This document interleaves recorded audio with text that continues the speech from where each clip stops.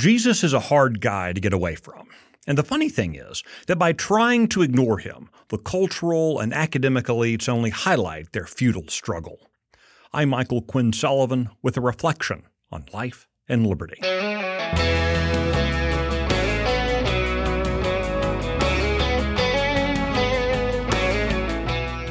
I was recently reading an historical account of World War II in which the author made repeated reference not to 1943, but to 1943 CE. The designation CE, of course, stands for Common Era, an age of Enlightenment creation by German and French academicians eager to get Jesus out of their day.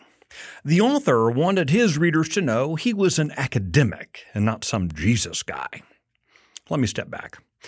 There's nothing biblical about using AD, Anno Domini, Latin for Year of the Lord, on the calendar. After all, we don't equate calling the first month of the year January with worship of the Roman god Janus. Even today, the Hebrew calendar uses Anno Mundi, the year of the world, and references back to what they believe to be the first day of creation. By their reckoning, this isn't 2023, but rather 5783. But the centrality of Christianity in Western civilization has meant that the dating system developed some 500 years after the life of Jesus has taken sway. Our annual dating is based on imprecise work done some 200 years earlier, when a monk named Dionysius attempted to determine how many years people had been celebrating Easter.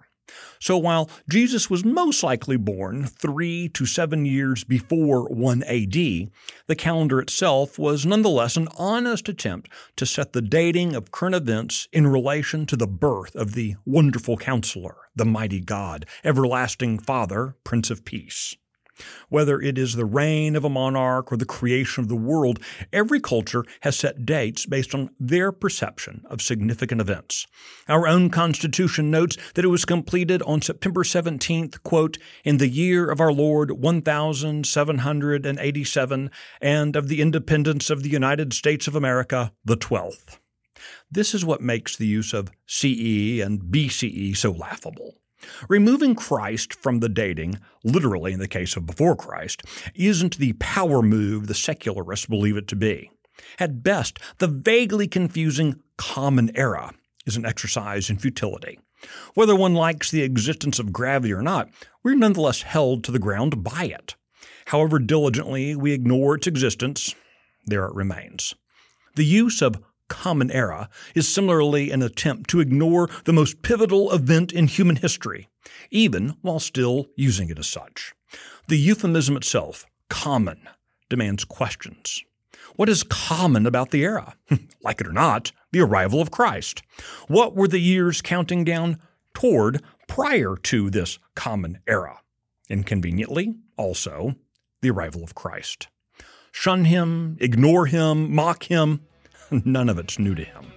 Like the proverbial elephant in the room, the reality of Jesus is not impacted by our common dismissal of him. As was written by the prophet Isaiah and the apostle Paul, if not now, then most definitely in the coming era, every knee will bow and every tongue shall confess.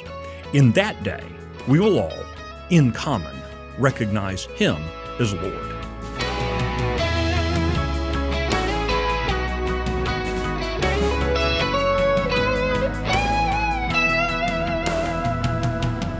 Hey, if you like the Reflections podcast, here's what would really help. Please rate it and leave a review. This helps ensure others will find it. The Reflections podcast is one of many presented by Texas Scorecard, which you can find at texasscorecard.com. Today's edition was produced by Drew Cook in the 1836 studios. I'm Michael Quinn Sullivan. Thanks for listening.